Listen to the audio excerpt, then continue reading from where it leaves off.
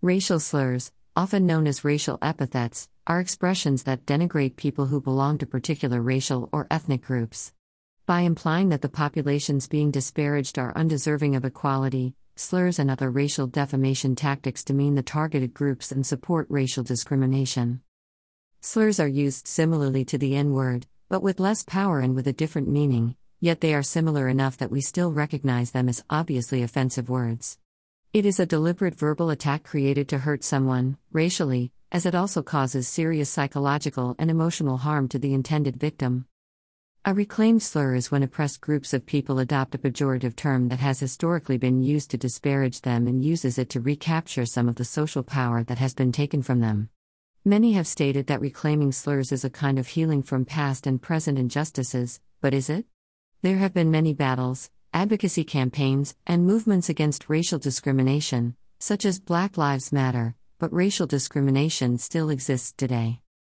When someone in one group makes a slur for another, the addition of this rule only makes it worse and more obnoxious. In recent years, not fewer, people have become more prone to being upset by racism. Slurs have a bad and lengthy history among the group that endured racism. When a race refers to a minority race as a slur, why do people become upset if reclaiming insults is seen as progressive? The fact that words have power, significance, and the ability to alter how we think about and interpret messages must also be mentioned. It is impossible to erase a slur's history, no matter how hard we attempt to recover it to weaken it. Finally, it's all about respect and sensitivity, as with anything. Understanding that some individuals might find something offensive while others might not is important, since these terms can elicit such diverse and divisive reactions depending on a person's past experiences with them.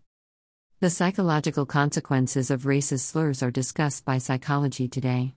Researchers discovered that continued exposure to an accumulation of perceived daily stress and racial discrimination stress increased the probability of violence among African American young people in one of the few studies I could locate that connected the experience of racism to violent reactions. The Daily Life Experiences Scale was used to gauge the stress caused by racial prejudice. It includes things like not being hired for a job, your views or opinions being downplayed, ignored, or devalued, and being neglected, overlooked, or not offered service, at a restaurant, store, etc. Only one thing comes close to qualifying as a racial slur: being insulted, called a name, or harassed. This item, in my opinion, does not adequately convey the impact of hearing a racist epithet like the N-word. It's important for marginalized communities to speak out against racial slurs and not tolerate them because they have a very painful history. This sensitive topic is also about realizing that if you don't belong to the marginalized community in question, you will never be able to identify with them or interpret their challenges for them. This content was originally published here.